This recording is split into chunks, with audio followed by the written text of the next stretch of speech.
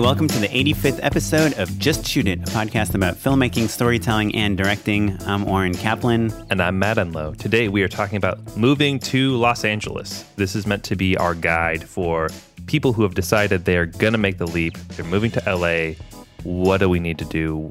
We're going to go through step by step, figure out exactly how to find an apartment, how to make friends, how to get rich and famous in that exact order. It's going to be the most important episode of your life if you were thinking about moving to Los Angeles or if you just recently moved. Yeah, Matt will give you the step-by-step, and I'll just kind of give you my negative opinions about everything. And we'll also answer a listener question, which we got based on our commercial episode, which hopefully you guys have listened to, because Matt and I really like that episode, but we don't know if you guys like it, so listen to it. And let us know. I actually got some really solid feedback from it. Oh, really? Yeah. I think Twitter, I got a couple texts and this email. Yeah. Oh, cool. Yeah. So thanks for listening, guys. We were a little nervous that it was too dry. And it probably is for plenty of people. But if you care about making commercials, we think it was probably pretty helpful. Yeah. Okay, cool. So before we get into that, we are going to find out what Matt has been working on lately. Yeah, buddy. So a bunch of crazy stuff has been happening for me. Kind of all of the previous stuff has finally settled down, right? And my wife, who wrote a movie a while ago, she wrote it and is directing it. I'm producing it. We went and shot the first little chunk of it this weekend. So it takes place up in San Francisco over Halloween weekend, and we were aiming to shoot the whole thing during that time, but casting, as you can imagine, is a tricky thing. So we didn't have all of the pieces lined up yet. So we said, okay, well, we're going to run up. We're going to grab the pieces that we need with a skeleton crew and just shoot it. And so, yeah, we just finished the first 2 days of photography on it. And did you go up to San Francisco this past weekend, like for a specific reason? Couldn't you have just waited till your whole cast was lined up? It is the movie takes place over Halloween weekend. And so we specifically were shooting pieces that needed giant crowd scenes. So this is stuff where you've got Halloween decorations all over the place and people are dressed up in costume on the street. It's the sort of stuff that even with a fully funded feature would be so expensive that it would kind of be out of our price range. So we decided to lean into the guerrilla-ness of the way that you have to shoot this footage. We grabbed our DP, we borrowed an Amira, rented some great lenses, grabbed permits and security, and that was it, literally, Yeah, and for the non-tech savvy, an Amira is a camera, a type of Alexa. Sure. Yeah, it's the most dock run and gun of the Alexas, which is, kind of the premier cinema camera, basically. So the important thing is it does really great in low light, and we got some Cooke S4s, which also were really great in low light. So even though we weren't lighting anything, the level of ambient light and interesting light in San Francisco during Halloween was incredible. So we shot Polk Street, we shot Oakland, we shot Berkeley, we shot the Castro. And did you bring even like a light panel or anything? No lights at all? No lights at all. Yeah, a light panel, we thought about it, and we had like bounce cards and we had some stuff, but I knew that transpo was going to be an issue. Everything about it was built to be kind of a lean, mean system. So it was the 5 of us plus security in my RAV4 with the camera and all of the gear and stuff like that. So 5 of you is you, myself, producer, Chrissy, actress/director, right? Clint, producer, B, producer, Bobby, DP, and no sound person. No sound person because it was all MOS. You didn't roll any sound. We laved Chrissy with a onboard Tascam lav, so we did have like ambient efforts and things like that, but there was no dialogue to be had. So. And it's all crowd stuff, so like syncing wouldn't even really be an issue or a problem. So we just did it that way. Right. Yeah.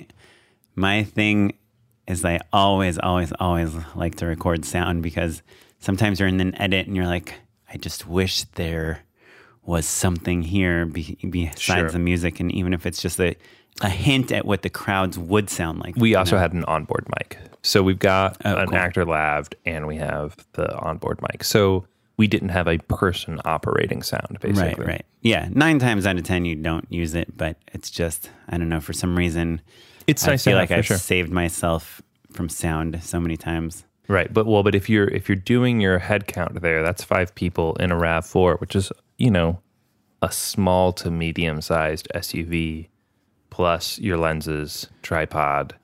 Right. Well, that type camera. of crew, the producers need to be doing crew work Sure. also. Yeah, absolutely. I also, this is my unpaid endorsement, but I bought an Apple box. Oh, cool. Just one Apple box. It's a real delight to have A one. full Apple box. I bought a full, yeah. And so, for those that I'm sure everyone knows, but this is not a box made by Apple. It is a wooden box that's like one of the primary tools we use in film production. Yeah, it's a stool and a seat, and also props things up, and also you can put your camera on it. You can stand on it if you need to be taller. It's There's a ladder. 3 Yeah. configurations. Do you have names for these configurations? What are they there? It's what is it? It's Los Angeles, Chicago, New York, right? Yeah, those are my favorite names. So Los Angeles is the flattest version, Chicago is the medium version, and New York is the tallest version. Right? Yeah, to correspond to building heights in those cities. Right. But yeah, so it was great, and I think the big takeaway, you can't shoot a whole movie this way for sure. But I think embracing the skeleton nature of the way that we had to shoot it and leaning into that and putting everybody in one car and getting all the gear to fit. And like I was running DIT, it's run and gun, but it was a blast. It was so much fun.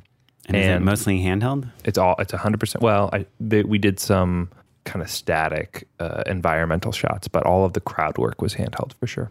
And so I've always wondered about that. Like, could I just go to a festival, to Coachella and shoot a movie? Can I go to the Grove and shoot a movie? Can I go to Times Square in Manhattan and shoot a movie? Yeah, so there's specific rules for each location. The question is it a private space or not, right? So we were always shooting in public space. Every bar or area that we had that was privately owned, we always had permission in advance. So we'd called ahead. Again, shooting outside town, outside of Los Angeles, people were very happy to sign releases for both their exterior and their likeness. But so like shooting at the Grove, you get kicked out immediately. The Grove is a fancy mall here in Los Angeles, but because it's private property, they have their own security systems, and it's heavily monitored and all heavily trademarked. So you get kicked out as soon as you pull a real looking camera out. You are gone. But we had, everything was permitted, so we weren't ever worried about that. And frankly, the cops were out and like had so many other things to worry about besides a person with a camera that like the only time we ever talked to a cop was when they were like, oh, hey, like, how's it going? What are you guys shooting? Right. Because I know it a lot of, like, if you go to the Grove and you even pull out a 5D, they will kick you out. Yeah, they know what it looks like. Yeah. Where else is, so do you remember like years ago, someone made a movie at Disney World? Sure. Yeah. Like a horror film. It was called In the World of Tomorrow or something like that. Yeah, something like that, where this guy, the director, was also, I think, one of the actors, and he got his whole cast like annual like passports, and he shot it on really small cameras, and he made this whole horror film or maybe it takes place at Epcot or No, it's at Disneyland proper. Yeah, Disney World, right? Disneyland. Regardless, a Disney property. But Disney was obviously not happy about it, but it did the festival circuit, and it got the guy a lot of notoriety. It wasn't Sean Baker, right? I don't remember. Yeah, I don't think so though. Okay. I guess probably people would have mentioned that. Yeah. Well, anyway, so cool. Anything else? I mean, again, just go shoot it. It cost us a little bit of money, but honestly, most of that was food and lenses. We got a security guard because we kind of needed one for this case. And I'm really glad we had it actually, because on Saturday night, we started shooting in daylight kind of before we just had the security guard for the night shooting. And so I was surprised that there were so many people there so early. So we decided, okay, let's go ahead and start shooting a little bit sooner. And immediately almost got in a fight. Really? Yeah. Like just with some drunk dudes in a Pikachu, like Pokemon costumes, Pokemon onesies. And the scariest part actually, because they got right up, like Bobby is shooting and I'm standing with him and so is Clint. So it's 3 guys, right? and Chrissy's across the street, and we're shooting long lens. They get up in Bobby's face, like their nose touched the lens, basically. And Clint kind of had to push him off a little bit. And we kind of get in this fight, like a little altercation. And I realized that the dude who has gotten close to the camera already has a black eye.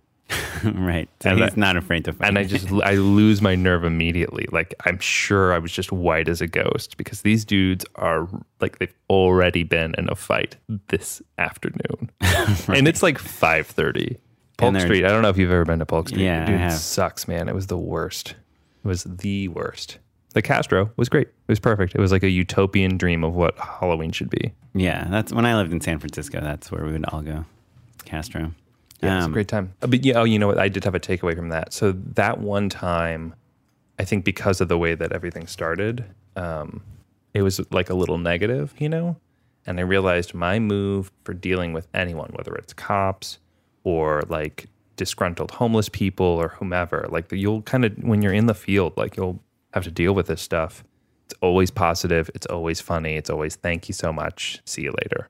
You know, like I realized I had my whole take. I had to readjust basically, like to ha ha ha, you're so funny. Bye, thank you. You know, that move is so much better than like back off, bro. Right. I actually shot a commercial for Candy Crush, the video game in San Francisco. I was like the DP on it. And we had no permits. We had 4 guys wearing giant Candy Crush costumes, 4 different candies. And we just like ran around all of San Francisco, Lombard Street, and on the Sure. You can get a grid trolley, for $100. Yeah, we maybe should have. We had nothing, but we were like a few law enforcement people came to inquire what we were doing, and when we told them, they just asked if they could take pictures with the Candy Crush people because apparently a lot of them had played the game. People love Candy Crush. That is true. So outside of LA is very easy to shoot. Yeah, it was fun. But guys, this episode is all about being in LA. Cool. So let's talk about Los Angeles.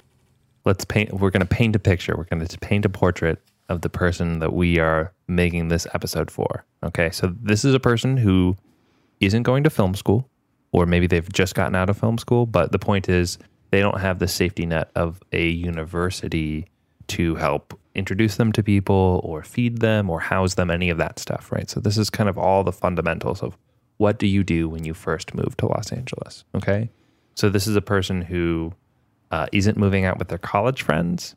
They're just going out solo, right? But they could have gone to film school, right? They just don't have a network in LA. Sure. Well, the point is that like, this is for a person starting from scratch. So if you have friends that you're moving out with, or you have family in Los Angeles, or you moved out for film school, all of the stuff is still going to be helpful and pertinent, but we're going to assume that you don't have any of that stuff to begin with. Or even if you went to film school, graduated, then got a job like working at the car dealership for 5 years, and now you're like, you know what? Fuck it, I'm moving to LA. Yeah.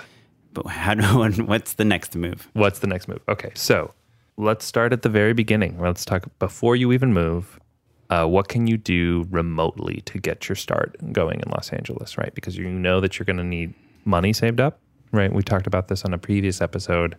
Having a little bit of cash in your pocket before you move is going to be helpful because obviously, like getting an apartment, you're going to need first and last deposit, right? You're going to need a little bit of time to find your footing.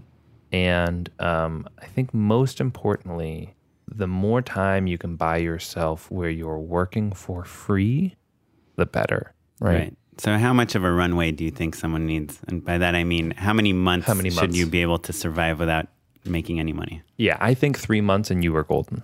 3 months, I think you'll be able to, you're not going to be rich in 3 months, but I think you will have gainful employment, maybe not the ideal job that you want, but that's a good start. If you want to be extra safe, 6 months, Yeah, I would say that's like probably what I would say. LA is like, it's like any industry. Like if you wanted to be like a rocket engineer, you wouldn't just like go to JPL and say, hey, hire me, and then be a rocket engineer 3 months later. It takes, you have to study and you have to do this years. And like, just because there's not, film school isn't necessarily the only way to do it. You still need to put in the time to figure out the system, figure out how things work, learn how to make stuff, refine your taste, learn what to show people. Like it's not enough to be really interested in film. And so I think that in 3 months, you're just scratching the surface of it. Yeah, I think you're right. I think 6 months is probably the optimal amount of time that you should give yourself. Unless like you hit the ground running looking for like a, restaurant serving job or an assistant job or something right away. I think that the thing about 6 months that's important, well, one, I think it's easy to underestimate how expensive it is to live here, right? Housing, we're in a housing crisis. That makes it really hard. Yeah. Food is going to be expensive, going out is going to be expensive. And even though you don't have a ton of friends to hang out with and stuff, you'll still want to have enough money to capitalize on networking events or mixers or going to coffee with people. I oftentimes will spend $5 on a regular coffee, which sounds insane. And then you tip them. Yeah, I'll spend $6 on a coffee, no problem. Anyway, so all of that stuff, the point is that living expenses are higher than you Do you need to anticipate. have a car to move to LA? Yeah, you should have a car. Okay, yeah. So car, gas, parking.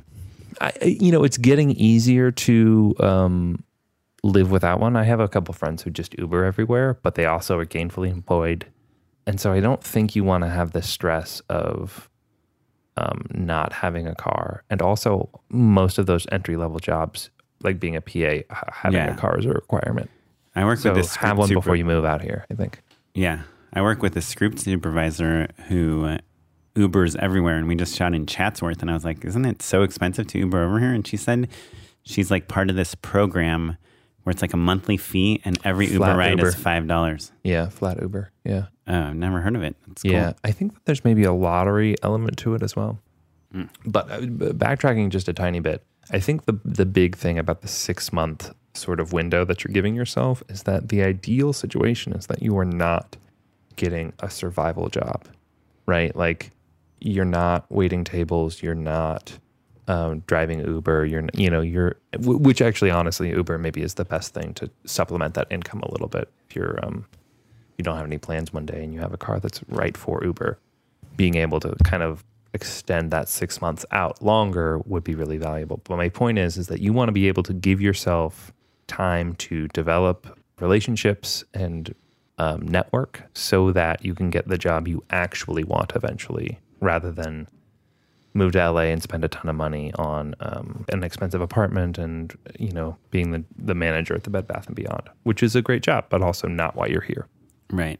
What if you're like work at Best Buy in Milwaukee and they are willing to transfer you to the Best Buy in Santa Monica? Yeah, that's an interesting conundrum. I think that you really have to have a gut check with yourself, right?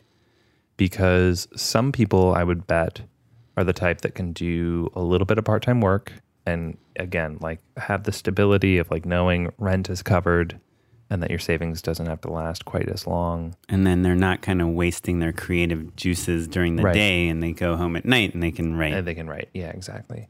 So, you have to be honest with yourself about that. I think it's definitely per person. Like some people need that stability. If you have a family, kids, anyone else, any other responsibilities, if you're just the type of person that does not enjoy being stressed out, then maybe that Best Buy job isn't that bad of an idea. If you're more like an editor and you can get a bunch of really cheap hard drives or computers discounts. I mean, there's like a lot of people that work at like Melrose Mac or these like kind of Hollywood-centric tech shops. Yeah, shout out to Melrose Mac, man. I went there just the other week. They hooked it up. They're the best. Yeah, or if you are a little more interested on the like DP technical side, like working at a Panavision or a camera house, if you know a lot about cameras, like you get access to free equipment, things like that. I would call any of those like Hollywood support system jobs totally they're in a different category than working at the Best Buy, I think. What about bartending? That's like a really popular job when you move to LA, especially for actors, because they tend to be a little better looking than us behind the camera folks. Right. And also it's nights and weekends. And so you're not worried about it conflicting with, auditioning and things like that. But there are the people that, like I have a friend that was a valet at a really fancy hotel in West Hollywood, and he met everyone. It didn't necessarily give him a job, but it taught him how to work with celebrities, like act, like, and I don't know. He kind of learned a lot just by osmosis, you know, right. as opposed to like getting hired for something specifically. I guess what I'm getting at is that we all are going to have survival jobs to start with. You know, I worked at the Hollywood Video, rest in peace. You know, I had internships. I'm trying to think. I had a handful of like Joe jobs and like a lot of PA work early on, you know. Yeah.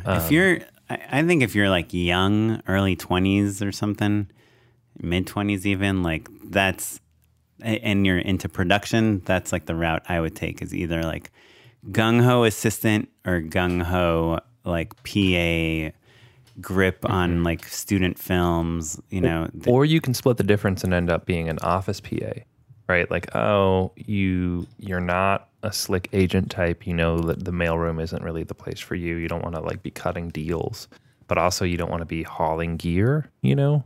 An office PA, it's a competitive job, but that's a great one to have. The point is that we're trying to get you to find a survival job that's going to help you in the industry. Right. Whether it's building out your network, meeting people, right, getting you to be creative or to see the gatekeepers, like kind of being exposed to the executives, the people that listen to pitches, the people that make stuff, shoot stuff, audition people. Right. And so the point is that you become conversant and understand the way that the business works, right? The expectations that people have for each other and the different positions and how to better position yourself, and also to figure out what you actually want to do. Because most oftentimes people come to Los Angeles with a specific goal in mind, and then that goal shifts and changes. And sometimes that's good, sometimes that's bad. But the more you can educate yourself about what the business actually looks and feels like and how it operates, the closer to, or the more realistic those goals become, basically. Right. And how do you find an assistant job or an internship? Great. So, well, before we get to finding a job, actually, I want to ask you one hypothetical question. Sure. Because I think we're all making the point that like surrounding yourself with creative people is valuable. Say you have some friends from back home who aren't in the film industry. They all want to move in together. Do you think it's a good idea to move out with them? They all want to move to LA together? They all want to move to LA together, but one's an accountant and the other's an engineer and the other one is a janitor. Yeah, I mean, and you want to be a cinematographer. Yes. I guess my short answer would be yes, I would move out with them. My longer answer is that hypothetical is like very unlikely. Sure, fair enough. Moving to LA is like one of the hardest things anyone can do. It's like a really tough town to make friends in, to survive in, to pay for things. And it's like most of the people that I met that moved to LA, and this is something I want to talk about, especially in the neighborhoods that I was in, moved here like to chase their dream. Sure. And I think those other professions, well, sure, a lot of people have dreams in them too. Okay, well, I don't know that LA modify. is the city. Maybe they're all music people. How about that? Oh yeah, I would definitely move in with them then. Yeah.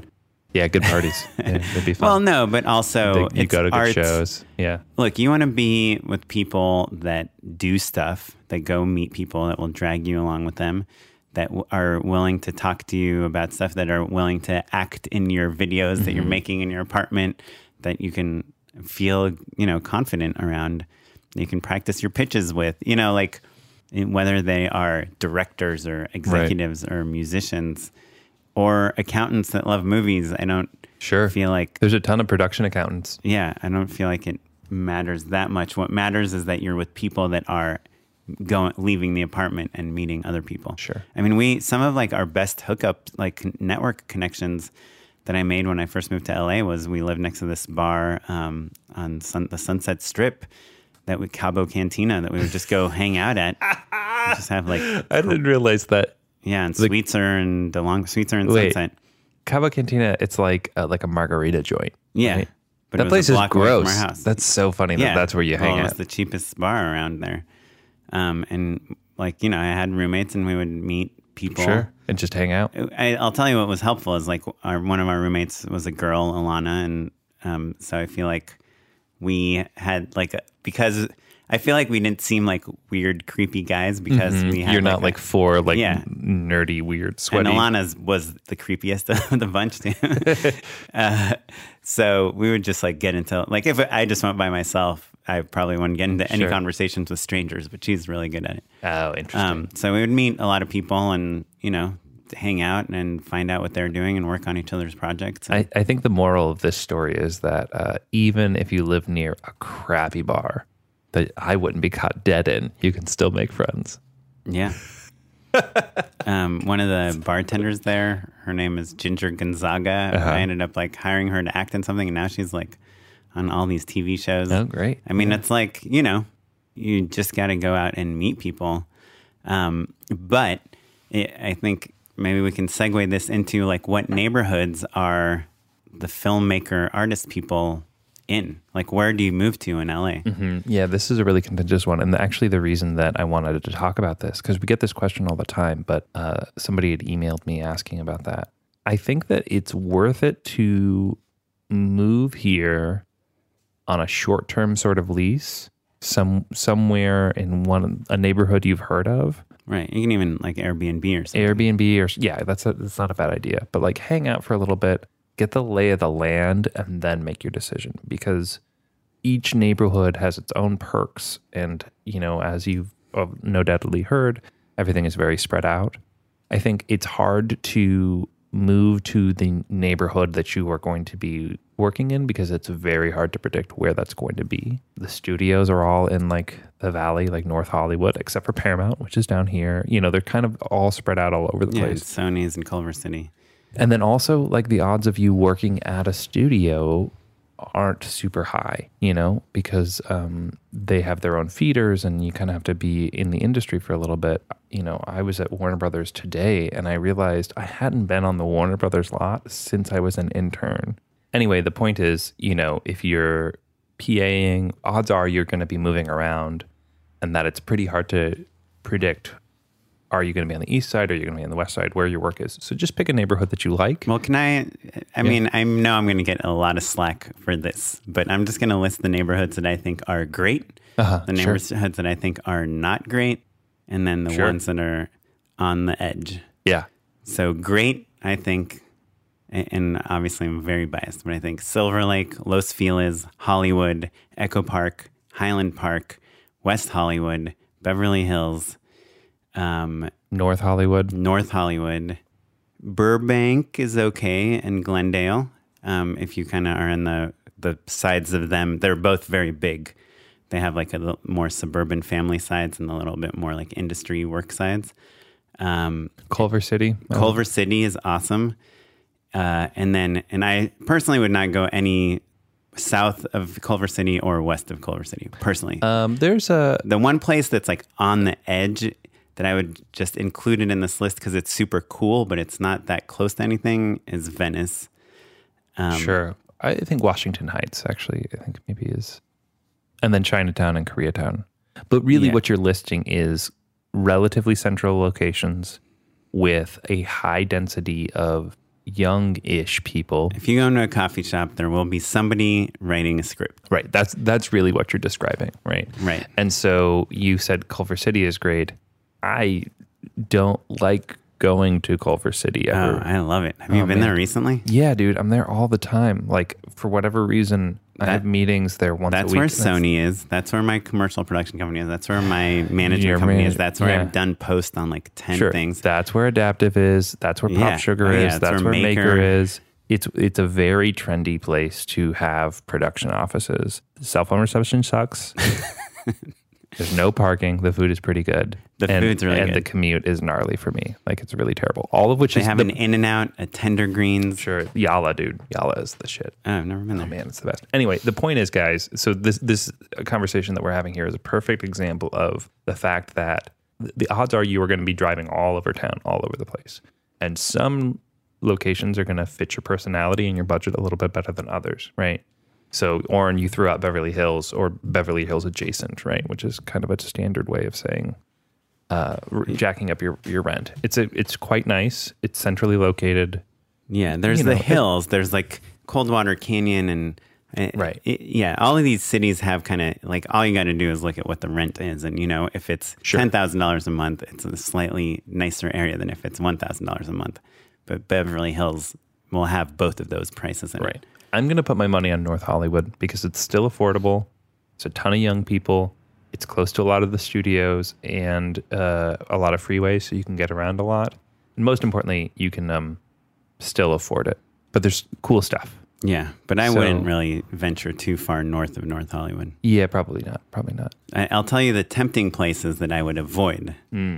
Number one, this is also on the edge, but Sherman Oaks, I feel like it's really affordable. A lot of people move there, but there isn't like much going on there, and there's a lot of like families and stuff. And by families, I'm kind of using families as like a generalization of like suburban people that are, have stable jobs and are worried about where their kids are going to school, much more so than like networking for film work. This list that Oren's going to list out, you're going to be like, wait a minute, my uncle who is like an executive producer on this show lives in Studio City. That's crazy. That he has lived there his whole life. He loves it. Right. Oren's point is that like he's not going out to the bars to meet your weird friends. I mean, the most perfect example of what you just said is Malibu.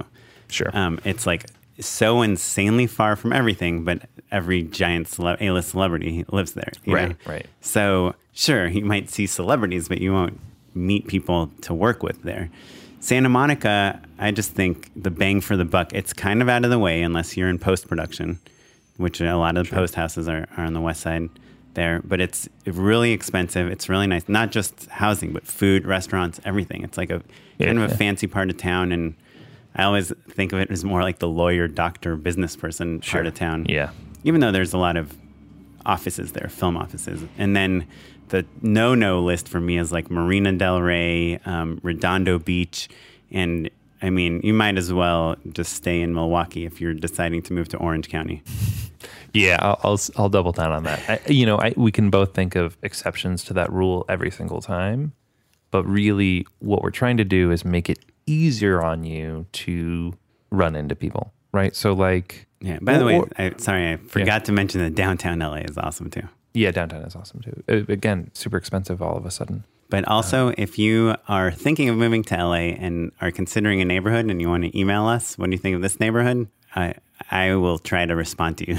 Yeah. But I think that's the short list though. But also, honestly, you're going to move somewhere and then kind of want to change it up a little bit. And I know that sounds daunting, but it's worth it to be like, oh, I just realized all my friends are now in Highland Park, and I would get out more and have more fun if I lived there instead. Yeah. Well, my friend who just bought a house and had a baby and got married moved from Highland Park from Eagle Rock to Woodland Hills, which is the equivalent of, she basically said she's now next to nobody. She has no friends and like... Yeah, but you said she has a kid. Yeah, and she's already kind of established in work. Yeah. Woodland Hills is a beautiful place. It's like close to where Will Smith lives, but no one is, looking to hire PAs or assistants or cameramen over there, Right.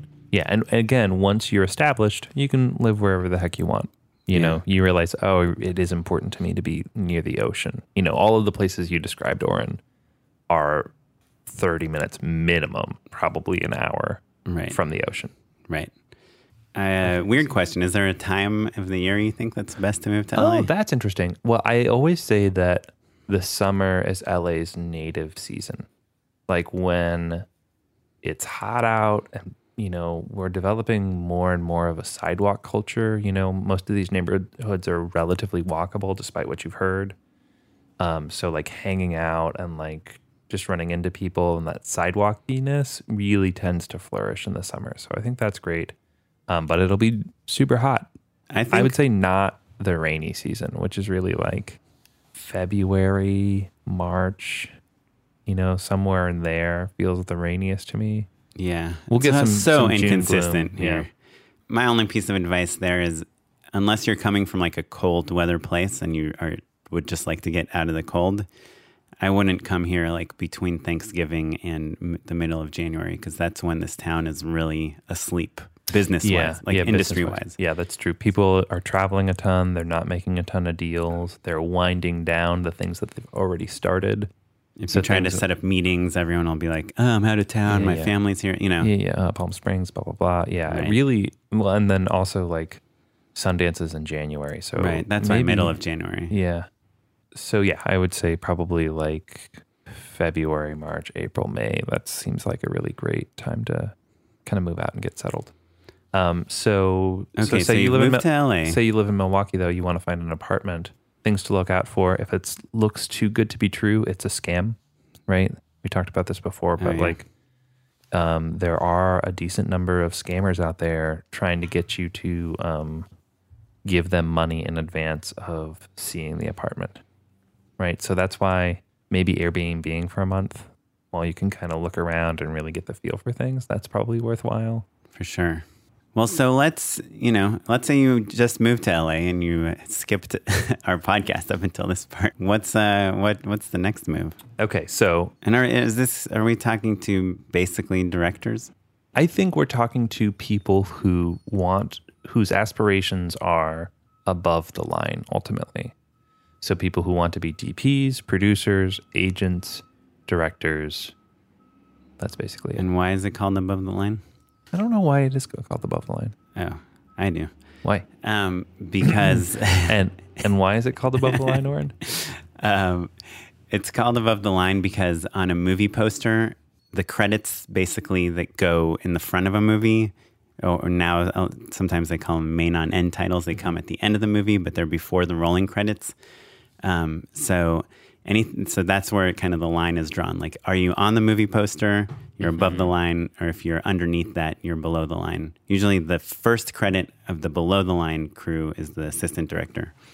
Above the line, it's everyone, all the stars, the main stars, directors, producers, costume designers. It depends on the movie. Sometimes like a music supervisor will be above the line because it's a really music-centric movie. Right, and they're a superstar. Cool. So let's say here we are. I've arrived. I don't have any roommates or friends. What do I do besides go drink at the Cabo Cantina, which I don't recommend doing? Yeah, it's not that bad. I mean, I haven't been there in many years, but I encourage you to go. You know where I would go drinking, actually? Birds.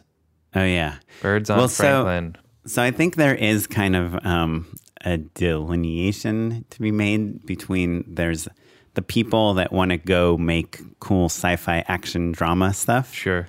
And then there's the comedy people. Sure, that's true. And I think the comedy people have a really easy way into the LA comedy community. Sure. And that is through the comedy schools. Yeah. So you've got your Second Cities, your UCBs, your Groundlings. Right. Where do the Groundlings drink? Improv Olympics. Yeah, to a lesser extent. I mean, look, between you and me, if you don't want to be an actor, I just kind of think you should just go for UCB at this point in time. Yeah, I think, we've talked about this with the Jordan Morris episode. Each school is different for each person. But the point is that they are very good at fostering community. And so it's a way to jump into a pre-existing community, oftentimes of people who have just moved here or at least have a shared interest, and they're out late at night. So you can hang. I was joking about Birds. I lived around the corner from Birds. They had a late night happy hour, and it's literally next door to UCB. So it was a great, super fun scene. I made a ton of friends. I met a lot of people. I had a lot of birthday parties at Birds. And there's always, because of the school, there's an influx of new people all the time. Yeah. So go to a show, go to a bunch of shows, take a class, meet some people in that class, make some videos. Easy. Yeah, easy. Get famous. Get famous. I mean, it kind of is, in a sense, that straightforward, though. It takes months to... Sure, years. Yeah, to kind of get friends. There's a weird thing in LA. It's kind of true, but kind of not true. But when you're trying to make new friends, sometimes there's a little bit of why should I, what am I going to get out of this friendship type of mentality? Because there's a lot of ambitious, career-driven people here. It's easy to admire and want to be around successful people, right? That's a captivating, charismatic thing, right? And so if you are just starting out, that can be intimidating, right? But also that's why there are 101 classes at those places. That's why there's screenwriting 101. You can take that, at Santa Monica, you can take that. UCLA extension classes are great for that. And those are both really great ways to kind of just be in a classroom environment. Maybe that's where you sort of flourish, basically. The other thing you should do, which I think we've endorsed on the podcast before, is the creative screenwriting film screenings. Mm-hmm. The creative screenwriting magazine of this guy, Jeff Goldsmith, if you Google his name and Jeff Goldsmith's film screenings, he sets up these film screenings with the directors, writers, creators. They're free and they're like every week and they're like all the newest movies. And so you can go see Thor and they'll have like the visual effects supervisor there talking about how they oftentimes it's a screenwriter, right? Yeah, screenwriters is like their main focus, but there's a lot of kind of programs and you can just go see free movies and hear how they were made and you'll be with all people that care about that stuff. And you can even ask them questions. So. Yeah. And at a certain point, you're first in line, and so is this. You see the same people over and over again. Then you end up with film buddies. Yeah. And I think also looking at alumni associations. If you were outside of Los Angeles, if you didn't go to school in LA, odds are you have a pretty cool alumni association, especially if you went to film school. But oftentimes you don't have to be an alumnus of the film school to go to the X in entertainment group. Right. If you went to Columbia College Chicago, by the way, contact Sarah Schroeder. She's a good friend of mine. David Greenman, if you went to Syracuse. And tell them you know us, and they will they'll hook you up. I mean, Sarah Schroeder literally has gotten so many people I know their first jobs in Hollywood. Sure. Same with David. Yeah. So I bet you have your own alumni group. And Facebook can help you with that stuff as well. Right. So then there's that whole aspect of things that didn't exist when we both moved to LA, right. But there is the Facebook of it all, Instagram, and just like, hey, anyone know about good internships, assistant work? Mm-hmm. Anyone need me to work on their movie for free? I've told this story a million times on the podcast, but when I first moved to LA, I just went on Craigslist and told people I would work for free, and I happened to own some lights, and I told them I would bring my lights for free too. And how many people, this is back before people were really growing up through the internet even, how often would you say that someone reached out to you? Like how many times did I apply for a job? How quickly did you get someone to respond, hey, I'd love for you to work for free, bring your stuff? I mean, and every job I applied for, I pretty much got. Exactly, yeah. Yeah, free work. And honestly, it was maybe a month of free work before I started getting paid. And I was working like every single day. Right. I mean, it was I was working on bad movies for bad people and doing a ton of hard manual labor. But I was learning like an insane amount of knowledge while I was doing it. And it's pretty fun, right? And you're making friends. Right. And speaking of that, there's like AFI and USC film schools are both in LA. And UCLA too, though, a smaller program. But if you can crew on those movies too, you really will meet like the future wave of like filmmakers in LA. And people who will help you get your next job. Like those networks, working for them for free, very quickly you start, leveling up. Right. And there I'm talking about crew work, basically being on set and doing production stuff, not necessarily reading scripts and giving your opinions. Right. Correct. But that is worth doing even if you want to be a screenwriter, because maybe you don't want to be a screenwriter. Maybe you actually love ADing, but also understanding the way that the production works will help you be a better executive screenwriter, et cetera, et cetera. Right. Now, what if you've made a bunch of videos and you move to LA? Do you do anything with those? If they are online and they have done well, right? Like if they've been seen, and when I say done well, I mean north of 10,000 views, basically, as a kind of a bare minimum. If they've gone mildly viral in some way, then I think it's worth it to show them around. And I think you kind of lead with that. You can say like, I have a video that went kind of viral. It got X number of views if you want to check it out, right? I think it's okay to bring that stuff up. And when do you get your agent and manager? When do you get, about 10 years later.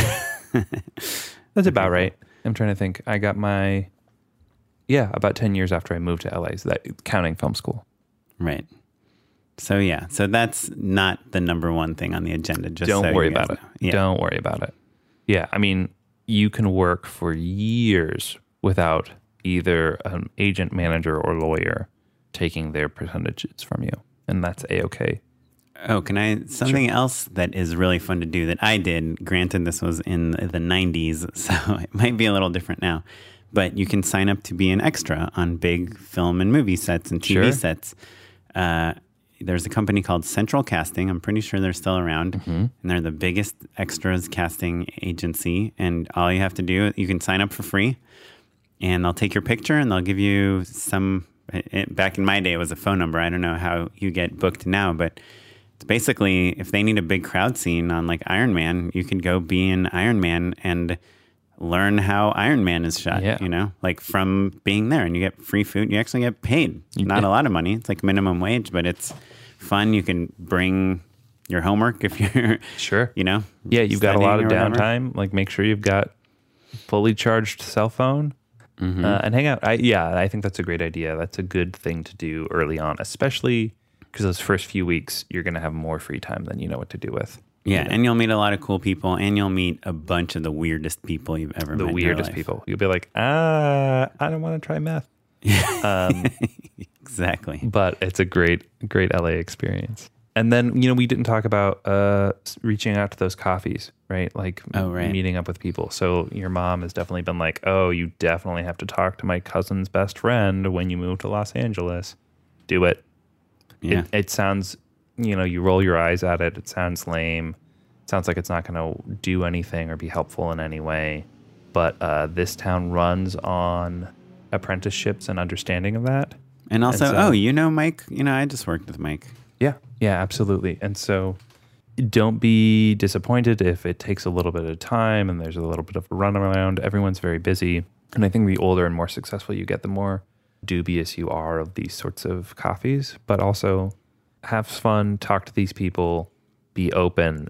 They're purely just connections, just to kind of get to know people and learn a little bit more about the city and what you should be doing, basically. Yeah. I think I've talked about this before, but my mom knew one person in LA when I moved back here for film. And she set up reached out to him. I think his name was Scott Spiegel, and he was the head of production at A Band Apart, which was Quentin Tarantino's production company. And they were making like the coolest commercials and music videos at the time. And I was fully not qualified to meet with this guy. I had made like some YouTube videos that I thought were really funny. But he agreed to meet with me as a favor to my mom. And I went to his office and he looked at my videos and he's like, yeah, what do you want to do? And I was like, I want to direct commercials. Which, every meeting I had, I would tell them I wanted to do whatever they were had the power to enable me to do. And he's like, okay, well, let me show you a different reel I got today. And he showed me this reel. This guy had this like amazingly beautiful Toyota commercial where it's raining and like 100 extras in this. He's like, this is what you're up against. So it's not that your stuff, and by the way, we didn't pick this guy. We rejected him.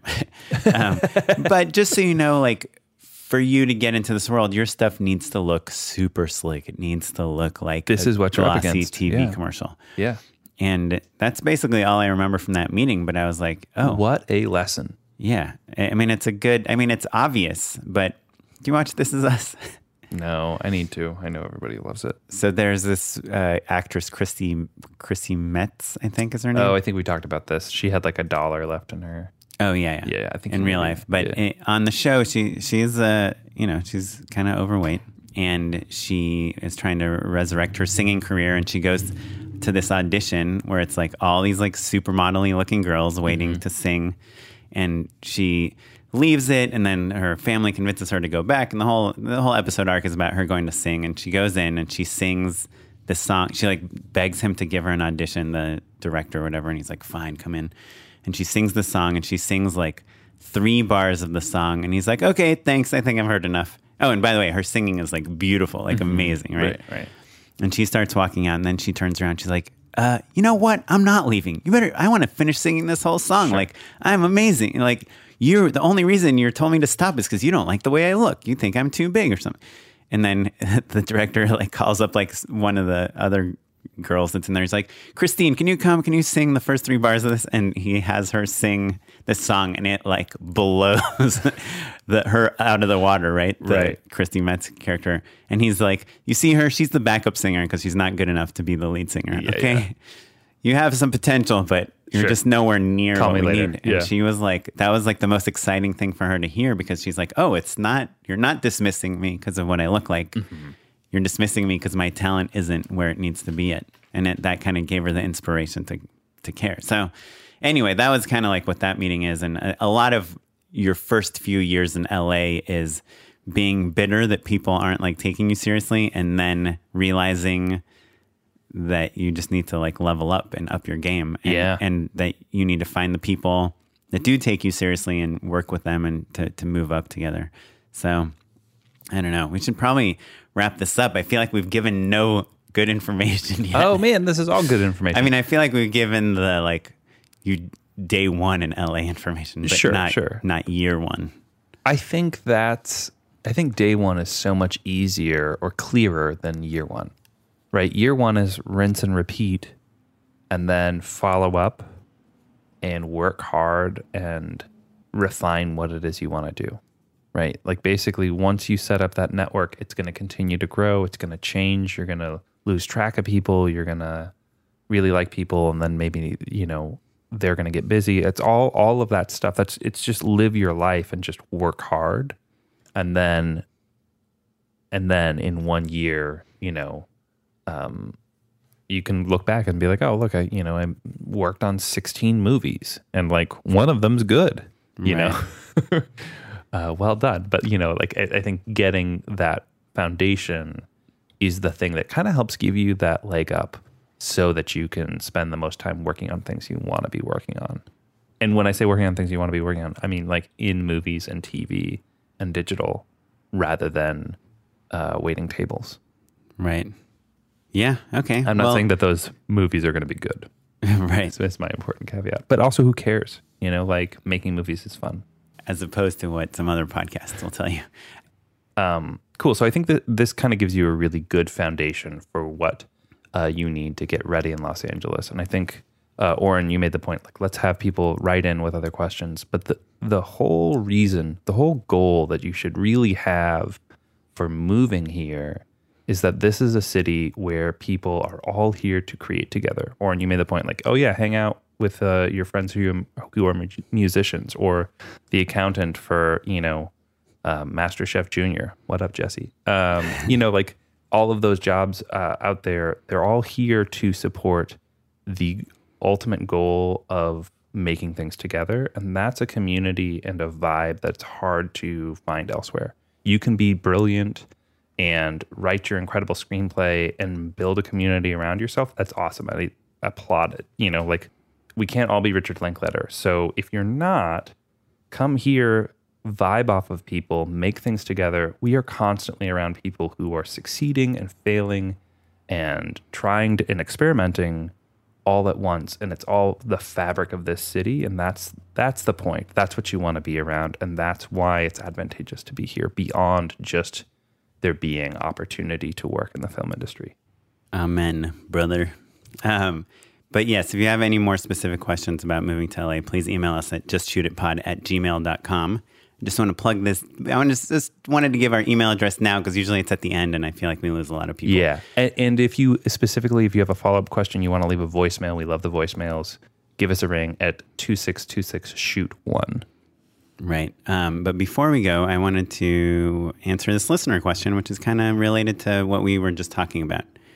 Sarah Beamji writes in, "Hi, Oren and Matt. Great episode on commercials. I learned so much about the commercial production process. You spelled it out so clearly. One thing that is still a mystery, however, is how one initially gets on a production company's roster of directors. It seems you have to have already directed a commercial to get your first commercial. How does one land their first commercial? Thanks. Sarah," she says, "just a fan," which I guess is could be the name for our fans. Oh, just a fan? I don't know. More than just a fan to me. Just fan it. Anyway, so I think... How do you get that first commercial?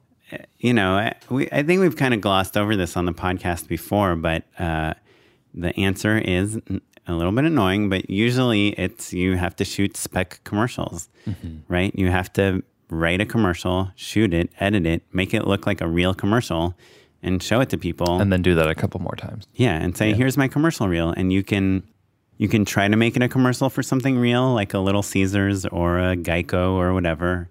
But if you do that, it has to really feel like a Little Caesars or a Geico or a Nike commercial. Right. It can't be off-brand or off-message from that stuff. You can't be like, wouldn't it be cool if Nike, rather than talking about just do it and sports, what if we did the mom, race walking version of the Nike commercial? That's not on brand. That's not what they're looking for. Which, by the way, Nike might do that, but let them go off Leave brand. that to Wyden Kennedy. Yeah, like if you want to you want to show people that you have good taste. By the way, it has to be 30 seconds. There's no other option. You want to show that you can tell a story in 30 seconds. You want to show that you can cast, that you can get performances, that you understand pacing, music, sound, dialogue, how a commercial is about selling something. You understand brands. So just shoot spec commercials, Yeah, so that's one way to do it. And the good news there is that you can do that in one day. You can do a cool, great spec commercial. You can have your friends come help you out, and you can rent gear for the weekend for a single day worth of cost and make it happen. So it's attainable, which is the nice way. That's the nice part of being interested in commercials. The other way you can do it, and I think this is the way that I did, and I think, Oren, you did it as well, is kind of laterally, we were doing sketches, we were doing internet content. Those internet companies needed branded content.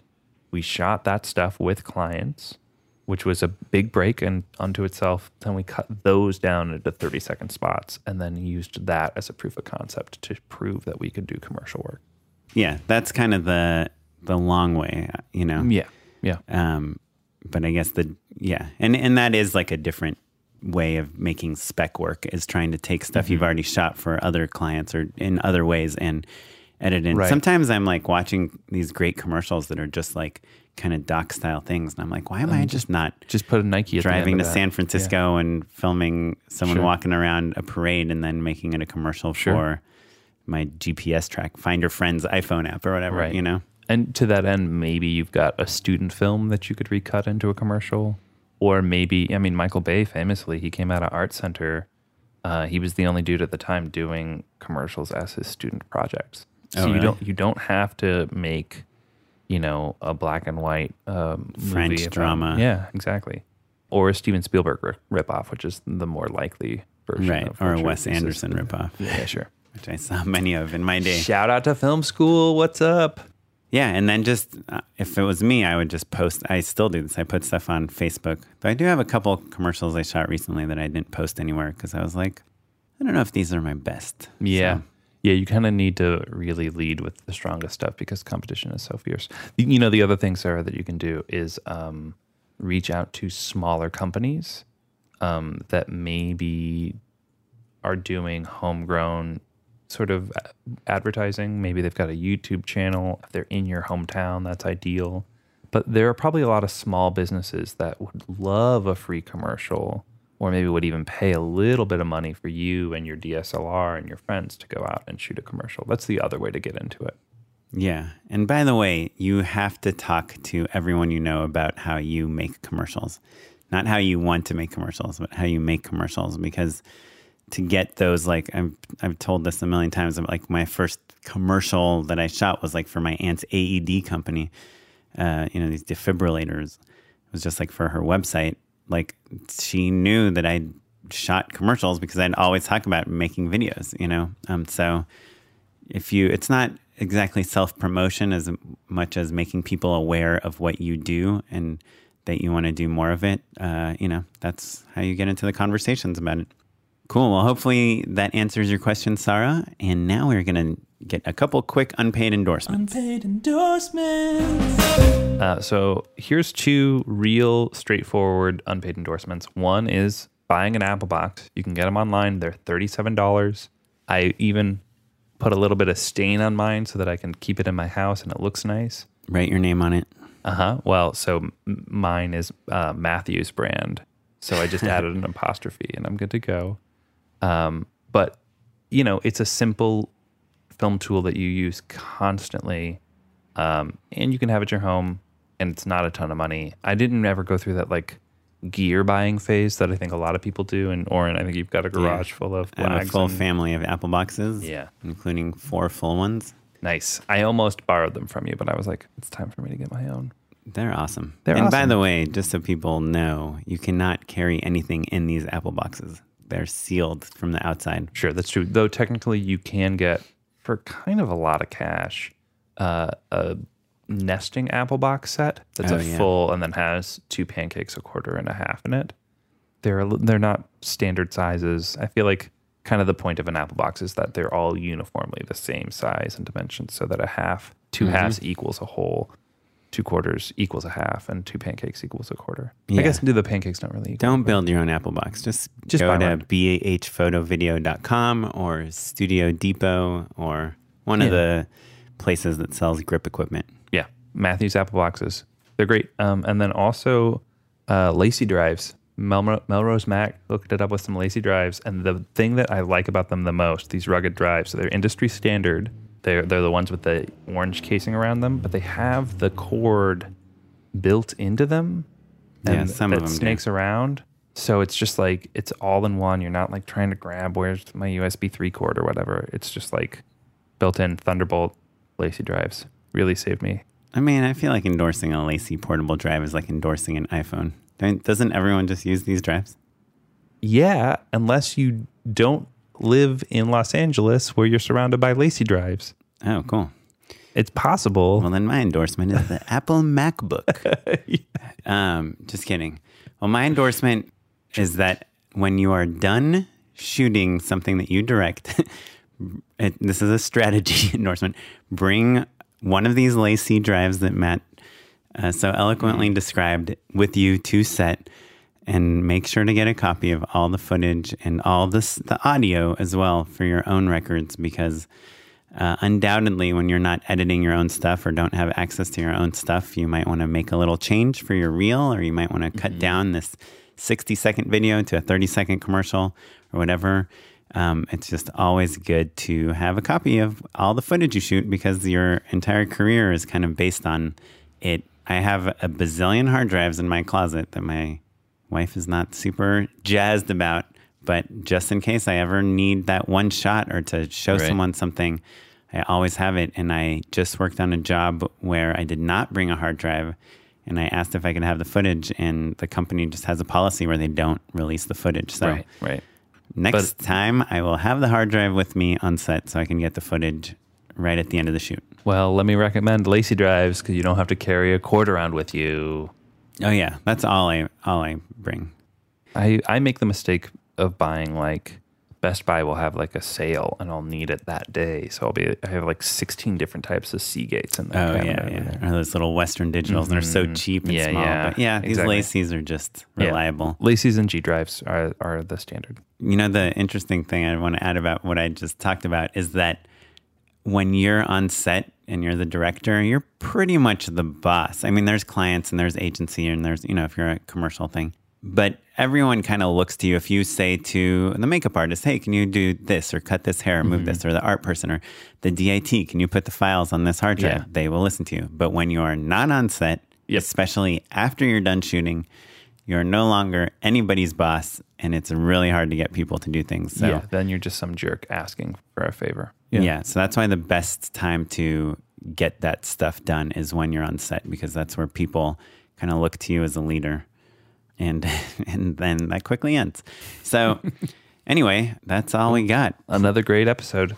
So hit us back with your questions. We'd love to talk more about moving to LA. We'll maybe do a follow-up episode if we get enough interesting questions on what to do.